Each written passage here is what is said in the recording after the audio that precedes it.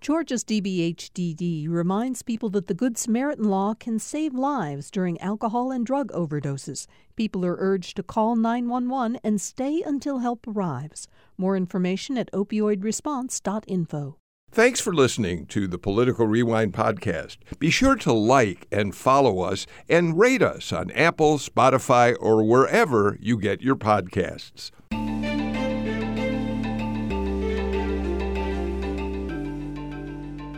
And so we start another brand new week on Political Rewind. I'm Bill Nigut. It's President's Day. This is a holiday that was initially established to honor the birthday of our first president, George Washington. Today, of course, is February 20th. Washington's birthday is February 22nd. So there's already a bit of confusion about why we're celebrating it today, except Congress decided that instead of celebrating it on his actual birthday, they do it on the third Monday of February, so people could get a 3-day weekend, except it gets a little bit even more complicated because, in fact, George Washington, who was born in Westmoreland County, Virginia, actually was born on February 11th, 1731, and that's because in those days, the colonies, like the rest of the British Empire, used the Julian calendar. So it wasn't until a number of years later, 1750-something, that Parliament adopted the Gregorian calendar, at which point his birthday became February 22nd. The question then becomes, are we celebrating President's Day singular, as in George Washington, or President's Day S apostrophe, as in, we're also honoring Abraham Lincoln, born on February 12th. The point is, it's a very confusing holiday, but for all of you who get a 3-day weekend, more power to you, and congratulations. We have a lot to talk about on the show today. And of course, we're going to spend a good amount of time talking about another president, Jimmy Carter. And we'll get to all of the news about his situation right now, which we learned over the weekend is increasingly dire. And we'll talk about that with our panel. We're joined by Leroy Chapman, managing editor of the Atlanta Journal-Constitution. Leroy, I think you've already started deploying a battalion of people to cover Jimmy Carter now that he has decided to forego medical treatment and has gone into home hospice in Plains, yes? Yes, sir. We are in Plains, and we have rented a house there that will be the sort of remote headquarters for the AJC and its coverage of President Carter. Well, thank you for taking the time to be with us today. Mary Margaret Oliver, of course, we're very glad to have you back. You're in the middle of the legislative session. You passed the midway point on Friday. We'll talk a bit about what's going on at the Capitol. But, of course, you have followed Jimmy Carter's career really from the start. And so I'll be interested in your thoughts. But in the meantime, thank you for being here. Happy to be here. Thank you. And we're joined by Professor Andra Gillespie, Professor of Political Science and Director of the James Weldon Johnson Institute for the Study of Race and Difference at Emory University. Hi, Andra. How are you? I'm good. How are you? Thanks for shouting out Westmoreland County. My grandma's from there. Oh, no kidding. Well, that's really interesting. Andra Gillespie, a native of the state of Virginia, we should point out. Edward Lindsey is back with us as well. Of course, Edward is a former state representative from Atlanta, was in leadership in the Republican legislature back in the day, and now is a partner and oversees the Georgia government affairs practice at Denton's, the world's largest law firm. Edward, thank you for joining us today, too. Always a pleasure. Thank you for having me. Let's start by talking about Jimmy Carter. On Saturday afternoon, about 3:15, the Carter sent out this note. I'm going to read it in full. After a series of short hospital stays, former U.S. President Jimmy Carter today decided to spend his remaining time at home with his family and receive hospice care instead of additional medical intervention. He has the full support of his family and his medical team. The Carter family asks for privacy during this time and is grateful for the concern shown by his many admirers. Leroy, President Carter, 98 years old, has survived a number of difficult health issues, including melanoma that went to his brain that many people thought was terminal about, 5 or 6 years ago. He survived that and was, admired enormously for the strength he showed in being able to beat that. But his time is coming quickly, isn't it? It is. And what a remarkable life lived. And I think President Carter has shown us all his own durability. He's a man of tremendous faith, and he does not hide that. Obviously, his life is led by it.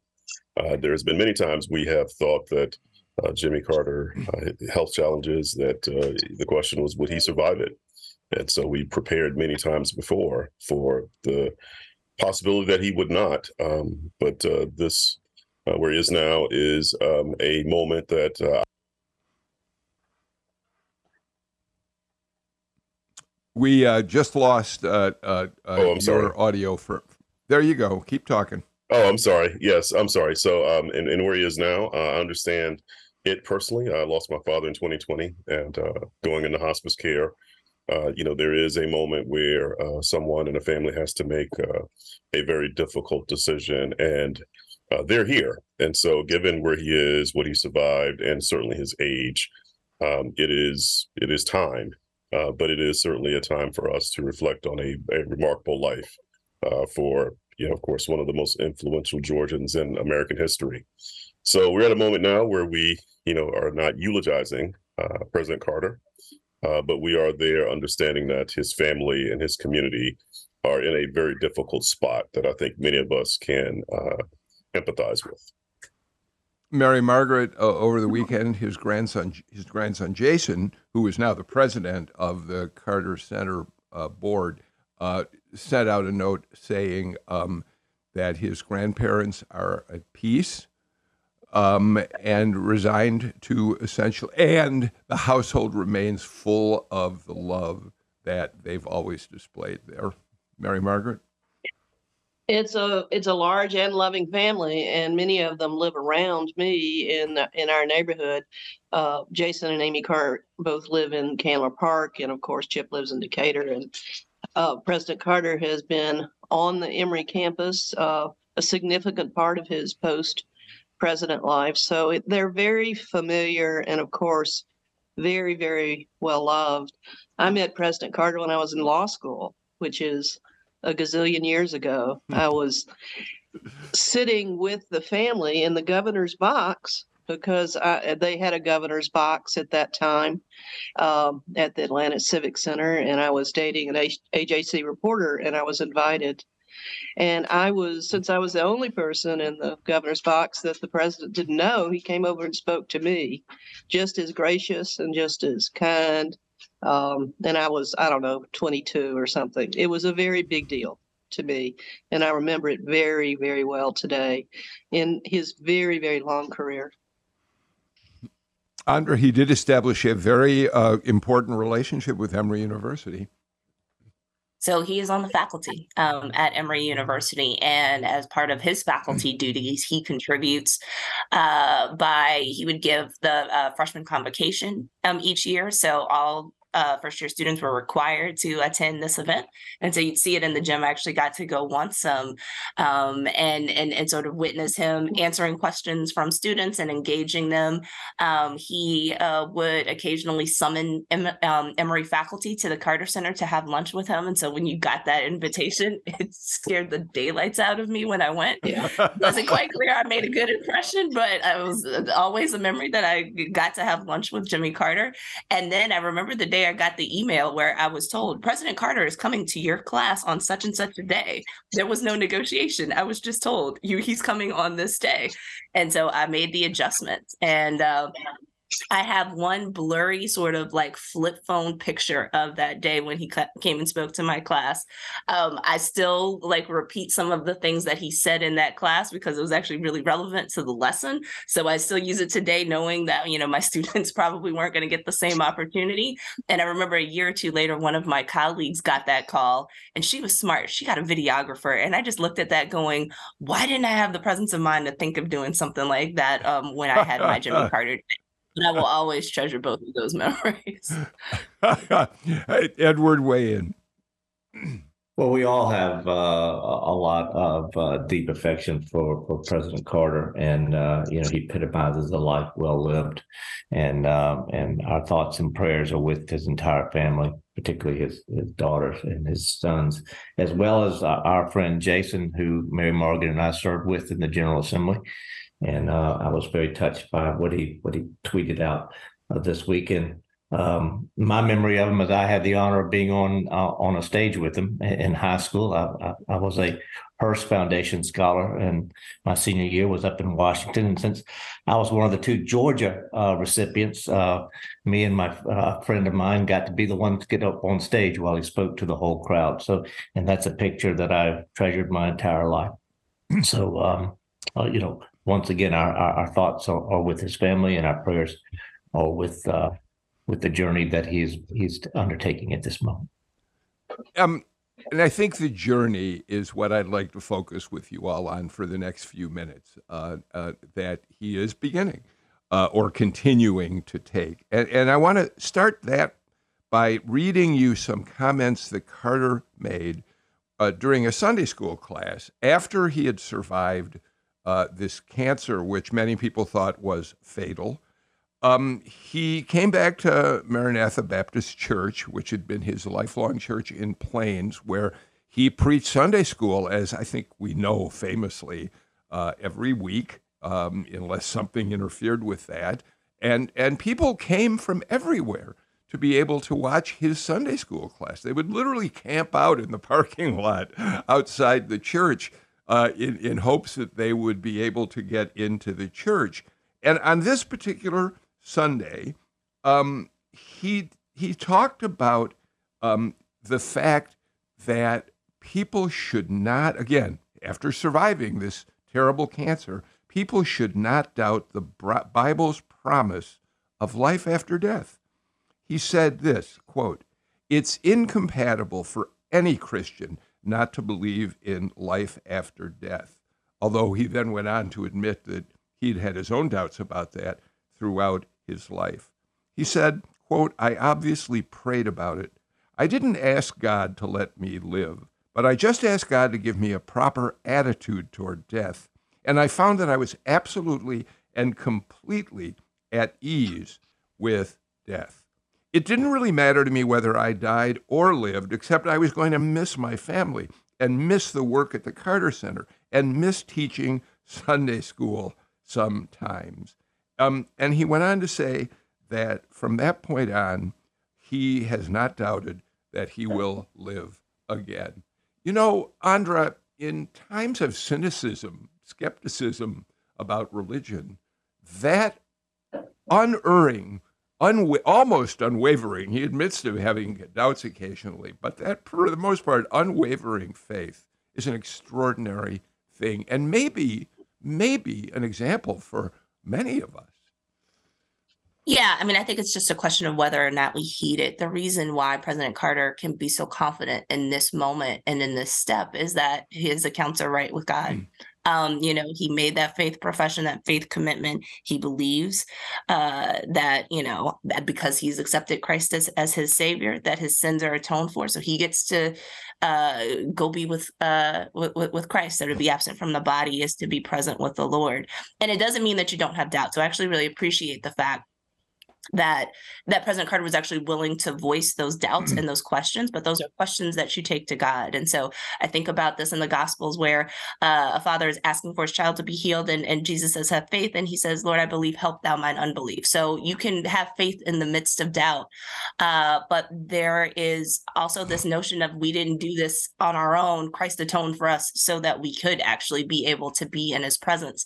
And that type of confidence, I think, can be an example to a lot of people. And it's also an example of sort of how that confidence actually influenced how he lived his life, here on earth in terms of how he was president and actually what his post-presidency was, that this was a life that was spent serving others and being outwardly focused and not necessarily being narcissistic and unnecessarily always trying to gain the spotlight, which I think is also a really tremendous example as well. Leroy, I started that question with Andra because what I have learned over the years now that I have known her is not only is she an astute political observer, But Andrea's a woman of deep faith herself. And so it's really wonderful to hear how she frames the same thing that Carter talked about. But your take on all that, Leroy. Oh, absolutely. So, and I appreciate that, Andra. If you think about Jimmy Carter's life and what he's been transparent about it all, including his faith. And for him to be transparent about his doubt also is the type of leadership that you get from someone who has a really deep understanding of his position in our world, where he's able to influence people. And being an example, as he is, someone who has humble beginnings, who experienced the trappings of the most powerful position in the world, and then return back to his humbleness. I mean, it says something about certainly his faith, because as Andrea said, he understands that he is but one, but his influence is wide. He has been unafraid to share his faith, but he's done so in a way that is inclusive and has been in keeping with his life, where he has led personally and transparently. And he's the quintessential servant leader. And we've seen that not only in his transparency, but his works. And so I don't know if we'll see anything quite like President Carter again. So Edward and Mary Margaret, as I was preparing for this show, I realized something. That I was going to have two of you on the show who share one thing in common with Jimmy Carter. Edward Lindsay and Mary Margaret Oliver, pre-pandemic, both taught Sunday school at their church as Carter did at his. Edward? Well, yeah, and it's always a joy to teach it with Mary Margaret. I think we can, through our Sunday school class, can show folks that you don't have to be part of the same political party to get along and to make positive things happen. To sort of build on the faith aspects and to tie it back into this show, which is the political show, is I do recommend to anyone the book of James, which is only about 4 pages long in the Bible, but to me is one of the most consequential, if it may be the most consequential part of the Bible, in which the book of James preaches that faith alone is meaningless and that faith must be shown through action and through the help of your fellow men. And I think Jimmy Carter has exemplified that, particularly in the 40-plus decades, rather the 4+ decades that he has spent since leaving office. And so, that Jimmy Carter does exemplify what the book of James preaches. I'm doing my class this Sunday. Y'all are all invited. Jesus on the front page of the New York Times at All Saints Episcopal Church. You can't talk about Jimmy Carter without talking about Rosalind Carter. What an amazing partnership they had. I was with them, as Andra says, he was around Emory campus a good bit. And I'm a Rosalind Carter Fellow at Emory. That's one of her projects of bringing young women into leadership role. She is, I think about both of them this week, not only him. And I also think about the way in which both of them have been engaged in the life of Georgia since leaving the presidency. I mean, they spent, I think their plan, and mostly were able to carry out their plan. They were a third with the Emory campus, a third in Plains, and a third internationally. And they were always together. It was just a lovely, lovely thing to be around them and to enjoy them. He was still engaged with Georgia, even in very recently. I mean, the Carter Center's engagement in Georgia's mental health parity discussions in the last year have been very front row. He called me one night. This was amazing. And this is one of those things you don't forget. Friday night during the session at the end of a busy week, the phone rings and he says, this is Kay from Carter Center. Would you hold for the president, please? And of course, I was very alert and said yes. And he wanted to talk about bills in the state Senate because it wasn't going the way he wanted to. And he had figured out that I was in middle management, kind of in control of the Judiciary Committee then, and he wanted to know what I was going to do about bills he didn't like. And I Told him I wasn't going to call him for a hearing. And he said, oh, I'm just so grateful. I'm so grateful. Thank you. Rosalind and I have been very worried about this. The fact that he would call me on a Friday night, and then he wanted to talk about the rules of the Senate, about how they could possibly take the bill out of our committee, which in fact they ultimately did. You know, I was a member of the state Senate, he told me. I said, yes, sir, I knew that. It's just fascinating, ongoing contributions that they made for so many decades. One more aspect, Leroy, about his really undying faith in Christianity and the teachings of Jesus. You know, and I'm Jewish. I've made that clear on this show for many years now. But that doesn't mean I can't be deeply appreciative of how people choose the faith that they want to ground themselves in. And here's something else that Carter said at one point. He said, to me, Jesus Christ is not an object to be worshipped, but a person and a constant companion. And he went on to say that through his relationship with God, he felt known, understood, and loved, and that relationship gave him, quote, a pleasant feeling of responsibility to share that love with others, including his work on behalf of human rights. He said that when people from different parts of the world work together as equals, they experience an instant, and this is a quote, an instant and overwhelming melding of cultures, languages, and interests into a spirit of friendship and love. Again, an incredibly powerful statement, especially at a time when we are so torn apart by the differences rather than coming together around where we can find commonality.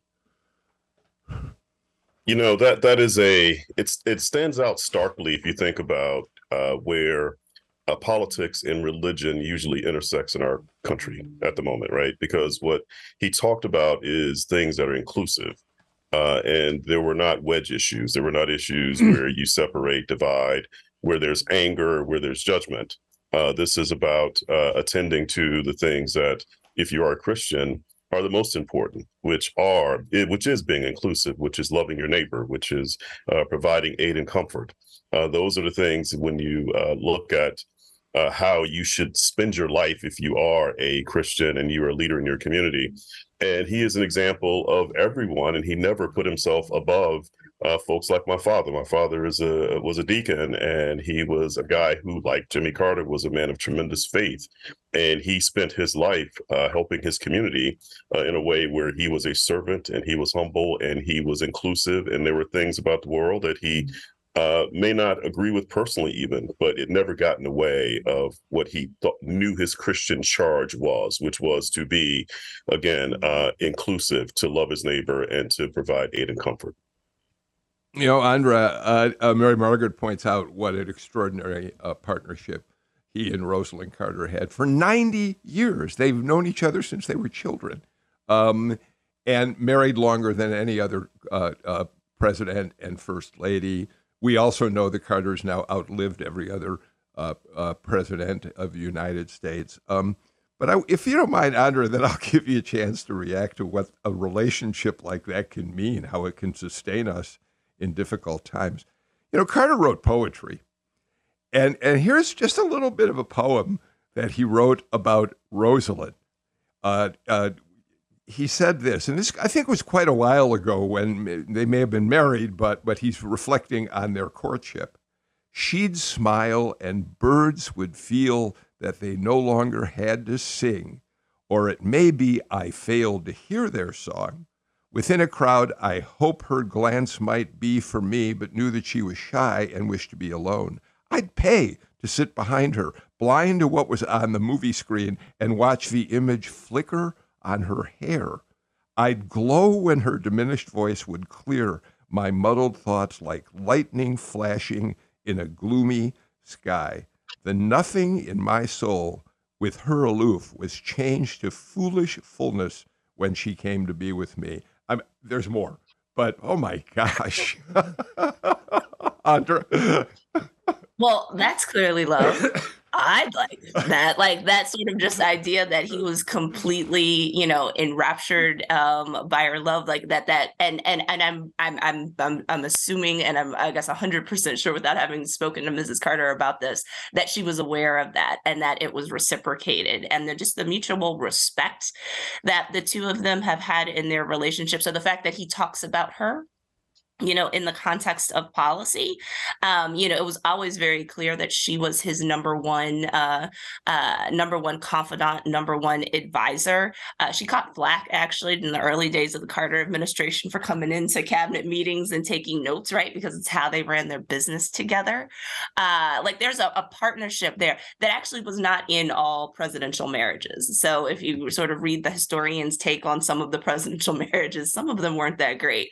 And I think there's some of the obvious ones where we know about where there were obvious cases of infidelity, but there were also places where, the wife in particular looked like she was more window dressing and wasn't necessarily included in the same way. That was not the case with Rosalind Carter. It was very clear that she was an equal partner in that relationship and that he respected her implicitly, and that was reciprocated as well.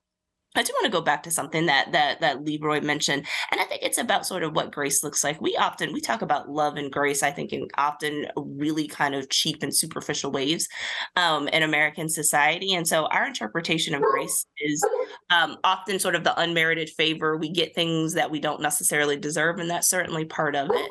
But when I think about how grace is used in the biblical text with my sort of mediocre understanding of Greek, so theologians can correct me if I'm wrong about this, but the actual word that's being used there, charos, is this idea of God getting on the inside of you to change you, right? Jimmy Carter couldn't have done the things that he did by himself. None of us can do the things that we want to do by ourselves, right? And if left up to my own devices, I'm probably going to be mean and self-serving and all of that kind of stuff. But like tapping into God is what allows you to kind of have that change so that you can actually, like, on a basic level, not strangle people, like, that you come in contact with every day. But then on a platform like President Carter's, it's something that could try to negotiate Middle East peace or build houses for the homeless afterwards, and do the kinds of things that get you the type of notice that's going to win you a Nobel Peace Prize later, right? And it's that idea that, like, there is something greater than you that you need to kind of be intimately involved in, that I think is at the essence of what President Carter was talking about when he was talking about this personal relationship with God. I appreciate this conversation very much. We're going to have time to eulogize Jimmy Carter, to talk in very specific detail on the show about his accomplishments, in some cases, the things that he was not able to do, his presidency, his post-presidency. In other words, there's an awful lot to unpack about his life, what he meant to Georgia and to the country and to the world. And we will do that. But I'm really grateful to this panel for today, as he is still in the process of what his family would call transitioning. We can talk about that aspect of all of this. Thank you for that. I'm going to share one quick story before we go to a break. I got to know Jimmy Carter. I feel very grateful when I moved here in 1983 and spent good amounts of time covering him over the years. But one moment really stands out for me. My son Bill was born in 1989.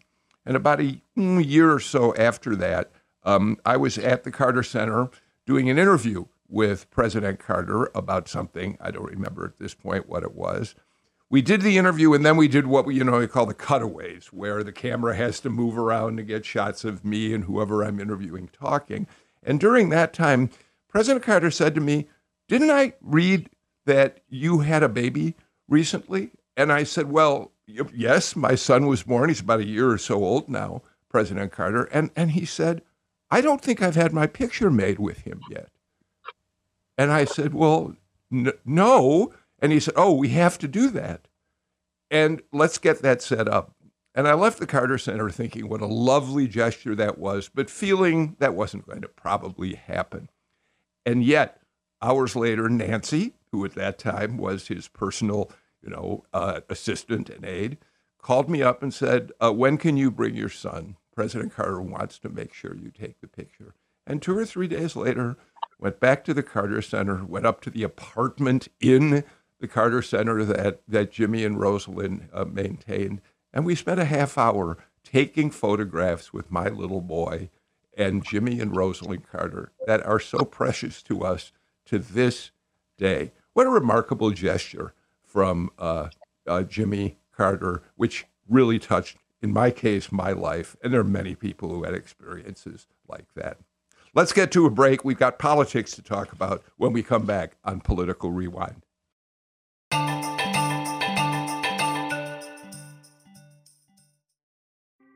Thanks for listening to Political Rewind. If you like this show, you'll also like Georgia Today.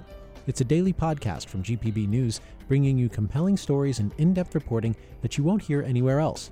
Join me, Peter Biello, for this quick and convenient way to get the best of GPB News' extensive coverage of the topics that matter to you, delivered directly to your device every weekday afternoon.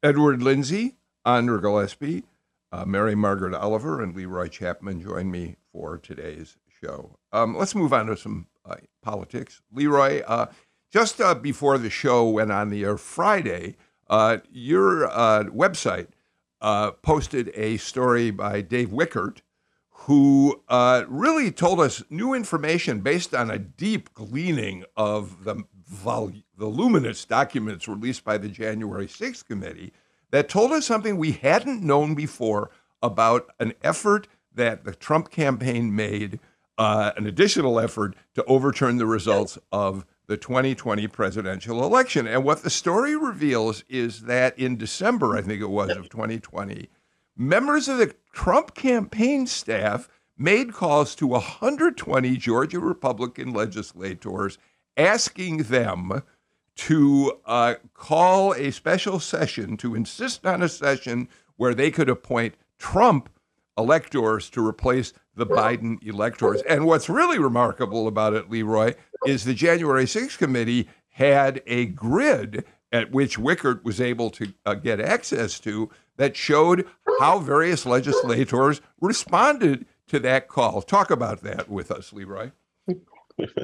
Yeah, it really is an extraordinary document. And when you think about the depth that the January 6th committee went to recreate what happened during those months that we're still learning things about, this one, again, if you think about the what was happening at the time. So we know that President Trump had, wanted to dispute election results. We know that President Trump and his folks were trying to pressure Brian Kemp, the governor, to call a special session to dispute the election results.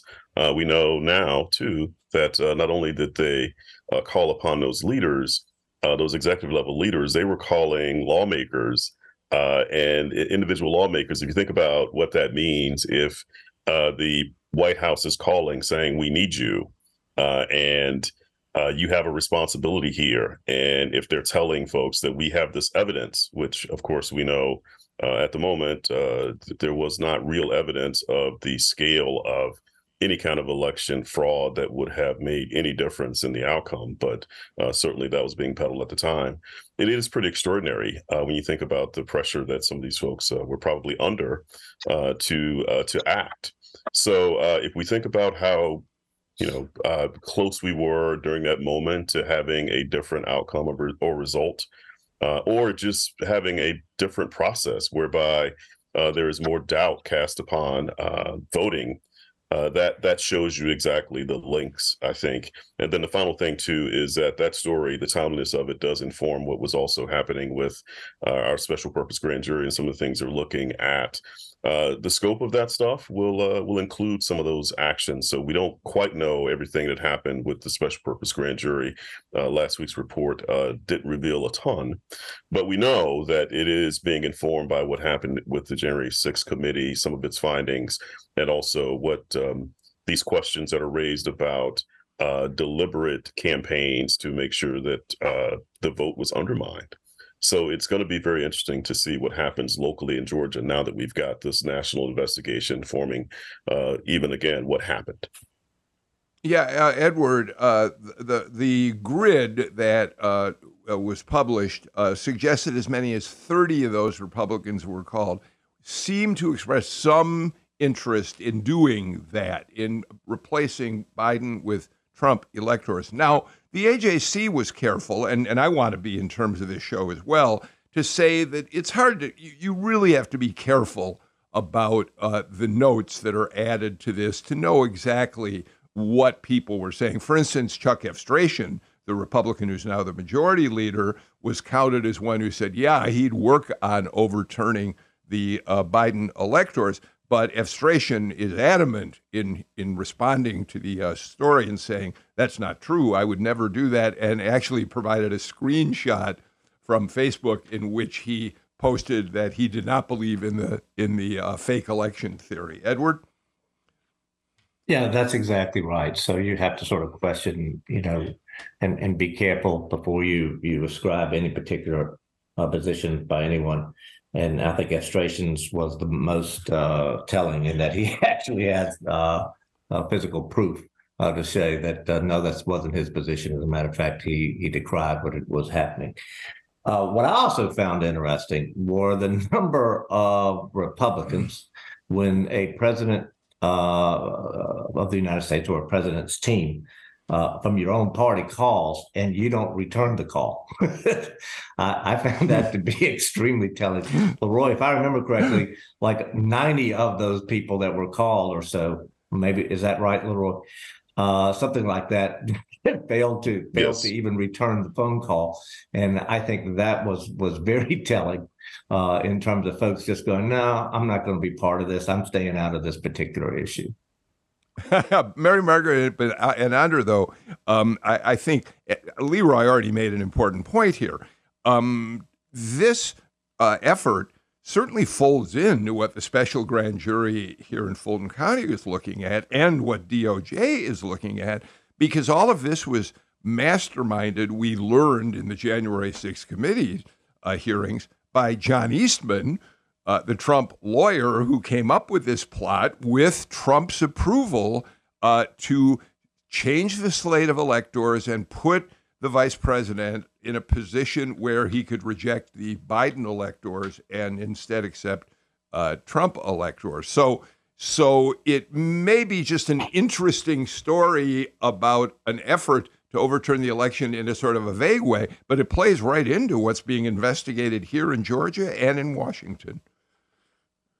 Again, Georgia is in the spotlight in very difficult ways. It's very, very stark to change from Jimmy Carter to the mechanisms of the Trump administration. Who would believe anything that comes out of the Trump administration, quote unquote, team? I mean, there are a very, very short number of names of politicians whose calls I would not return, but I do have a list in my head. I'm not returning this phone call. And the fact that you're smart enough not to return the phone call of the president of the United States says a whole lot about how ridiculously crazy this whole dynamic or this whole story is. I mean, why would anybody return his phone call? It's very scary. What is going to happen with the Fulton County Grand Jury is a more significant story, is a more important in terms of what we have to think about and predict and how we respond. How does Georgia respond? I mean, Fani Willis has a tough set of calls to make, as many DAs have to make tough calls on many days. The grand jury has spoken, evidence presented to it. Evidence will, in her judgment, have to be perhaps presented to a jury and 12 people, citizens of Fulton County. Again, Georgia is in the spotlight. Yeah, I think the thing that is most important is the idea that we know that there was coordination, right? There was a script that people were following. There was a list of folks who were targeted. I'm not going to get into sort of who I think is protesting too much, or whether or not I think when somebody says that they weren't contacted, that they didn't say what the sheet says that they said. I think that that's actually a minor issue that can actually be decided at election season when it's time to return those folks to office. But it's the idea of the coordination that I think is, in fact, the most important thing, and the idea that the Trump campaign was targeting certain people. It's also not a surprise in some instances cases. Like I said, I don't think, I take some people, not all of them, at face value when they say that like this was, this could be like a typographical error. You wrote yes in the wrong spot or something else along those lines. But the idea that there were voicemails, that there was a tracking of who was doing what, and that people may have also been hearing through back channels, well, we think this person sort of, is a yes. Like it all seems like perfectly reasonable. And it actually points towards the direction of collusion, which may be the way that like this case gets decided, that there was coordination, and we'll see how high it goes up, whether or not it implicates Trump directly, that could end up proving something conspiratorial. All right. I got to get to the final break of the show. When we come back, I'd really love to talk about a couple of legislative issues that are worth our conversation. We'll do that after these messages.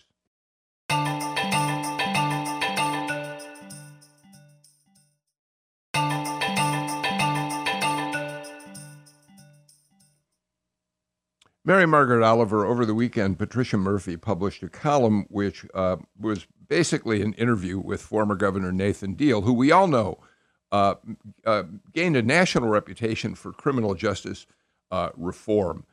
His efforts to release nonviolent offenders who could be put into programs where they might reform their lives from prison, many of the things that Deal accomplished. And one of the reasons that she talked to him was because Governor Kemp and his legislative leaders are moving back in the other direction again, and now talking about stiffer penalties, talking about how to crack down on gang recruitment by making penalties for getting involved with that much tougher. And Nathan Deal's he's not going to criticize Brian Kemp, given the height of Brian Kemp's popularity right now. But he does say that he has always believed in a holistic approach to how we deal with crime. And I think indirectly makes the point that that's not the way things are being addressed right now at the Capitol. Mary Margaret? Governor Deal began his legal career as an assistant district attorney, and then he went to be juvenile court judge in Hall County. He may have been 30 at that point. Actually, he was my first juvenile court judge back in Hall County, way back when. So he has always been in politics and in policy discussions, one of the more substantive people in the room. He's always very much into details and analysis and does think holistically. He national reputation for criminal justice reform is very well earned. I was on the first Criminal Justice Reform Council when it was first appointed, and at that table was Justice Mike Boggs, now Chief Justice Mike Boggs, who is carrying on that role in a very, very strong way. Minimum sentences has always been a bad idea in terms of there's absolutely no science for it. There's absolutely no proof that a minimum maximum sentence in some format helps. It does express a political view that this is a more serious crime than we've been dealing with. But if you look at what happened this weekend in Columbus, 17 children from age 5 to 17, and most of them were under 13 years old, 7 children shot in some kind of shootout. I don't know how many guns there were. A minimum sentence does not have any relationship to a shootout with a bunch of young teenagers. It is very, very frustrating to those of us in the Capitol that think seriously about the toxicity of poverty and disadvantage and cruelty that children face. It's really, really sad. Minimum sentencing is a bad idea in response. Edward, when Nathan Deal talks about a holistic approach, he talks about things like failing schools. He talks about substandard housing. He talks about food inequity. All of these things which Nathan Deal would argue contribute to some individuals pursuing a life of crime because they feel like they don't have alternatives. Well, yeah, Mary Margaret and I were both co-signers to on several of the criminal justice bills, reform bills that Governor Deal was passing through. And yeah, it is a holistic approach. And when it comes to the criminal justice system itself, one thing that his administration preached and has stayed with me is that we have to figure out a way to divide out between those individuals that we are mad at versus those folks that we are versus those folks that we are afraid of. Those folks that we are mad at, which are nonviolent criminals, we need to come up with some way as an alternative to putting them in jail, which will oftentimes only make them more trained as a criminal down the road and perhaps even more dangerous. Come up with alternatives to incarceration for them, but still always make sure that there's a prison cell available for someone who does engage in violent behavior that threatens our society. And that's always been the balance that folks have worked toward. And hopefully that is a balance that will continue down the road, even though we do face a situation now in which we have an uptick in crime and we need to figure out ways to address it. We still need to make sure that we take that hard look at between those folks that we are mad at versus those folks that we have a reason to be afraid of. Leroy and then Andra. So I think Representative Oliver pointed to something that is pretty important about Nathan Deal, and that is his background. So he is, I think, among leaders in our state of the recent era, is someone who has occupied the governor's office with really relevant experience about the issue of crime, where it is not demagogued. I mean, he has a understanding of a couple of things that are important. One, you're not going to arrest your way out of a crime wave. That's not it. And secondly, that some of the root causes are beyond law enforcement. So when you think about where we are now, it's very easy for any politician of any party to begin talking about the idea of more policing and more prisons.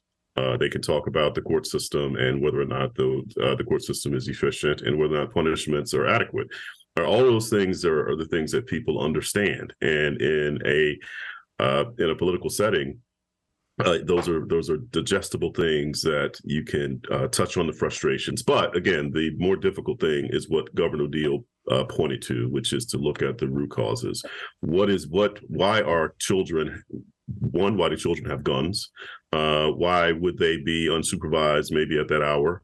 And what's going on in the homes, in our schools, other places where conflict resolution is not being taught in a way that would prevent some of those things. So those are difficult conversations. The others will certainly fit nicely into running and retaining office. Yeah, I agree. And I think the issue here is political. So Governor Deal can be the elder statesman here. And I hope that people hear it, because I think what he's saying is very courageous. It's not something that goes into a slogan very well. It's not going to tap into anger, but it actually is going to move us in a direction to be able to actually get things done. And he's speaking from a place of from experience. It's really easy for politicians, particularly ones who don't have the same professional background that he has, to kind of pop off and say what they want to do, and they look like Rambo and they look tough. But at the end of the day, what is the policy outcomes? Like, do they actually achieve the goals that they set out to achieve? And what Governor Deal is pointing to, based on his years of experience, both as a prosecutor and a judge, and also as governor of the state, he's pointing to the fact, and I think says with authority, that's not going to get you the goal that you want. There's a better way to do it. Unfortunately, we're too politicized to really see it, but I hope that he can actually cut through some of that clutter and actually that the message lands on the right people.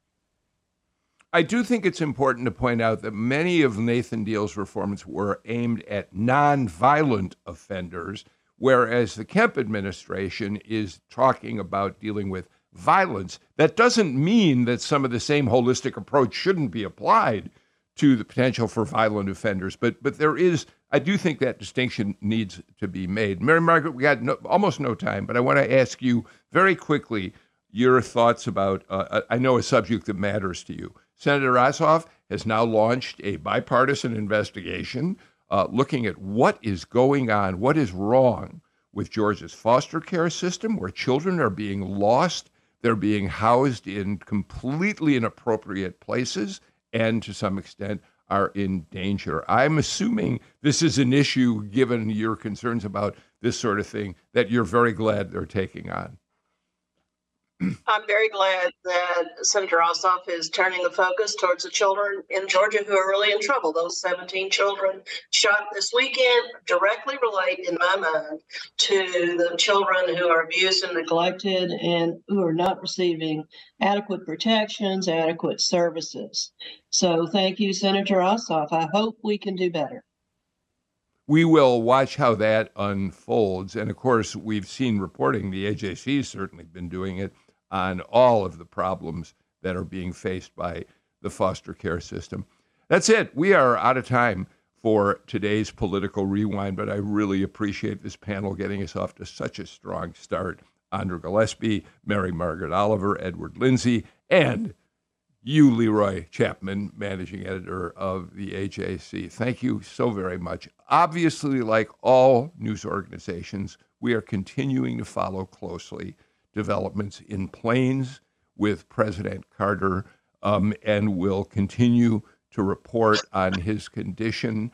And like everyone, our thoughts and prayers are with that entire family right now as they deal with this very difficult time.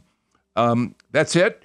We will be back with a brand new Political Rewind tomorrow. In the meantime, my thanks to Chase McGee, Natalie Mendenhall, Victoria Evans-Gayesh, and Jake Cook for your work on putting the show together so well as you always do. That's it for us. We're back tomorrow, and in the meantime, take care, and please, everybody, stay healthy.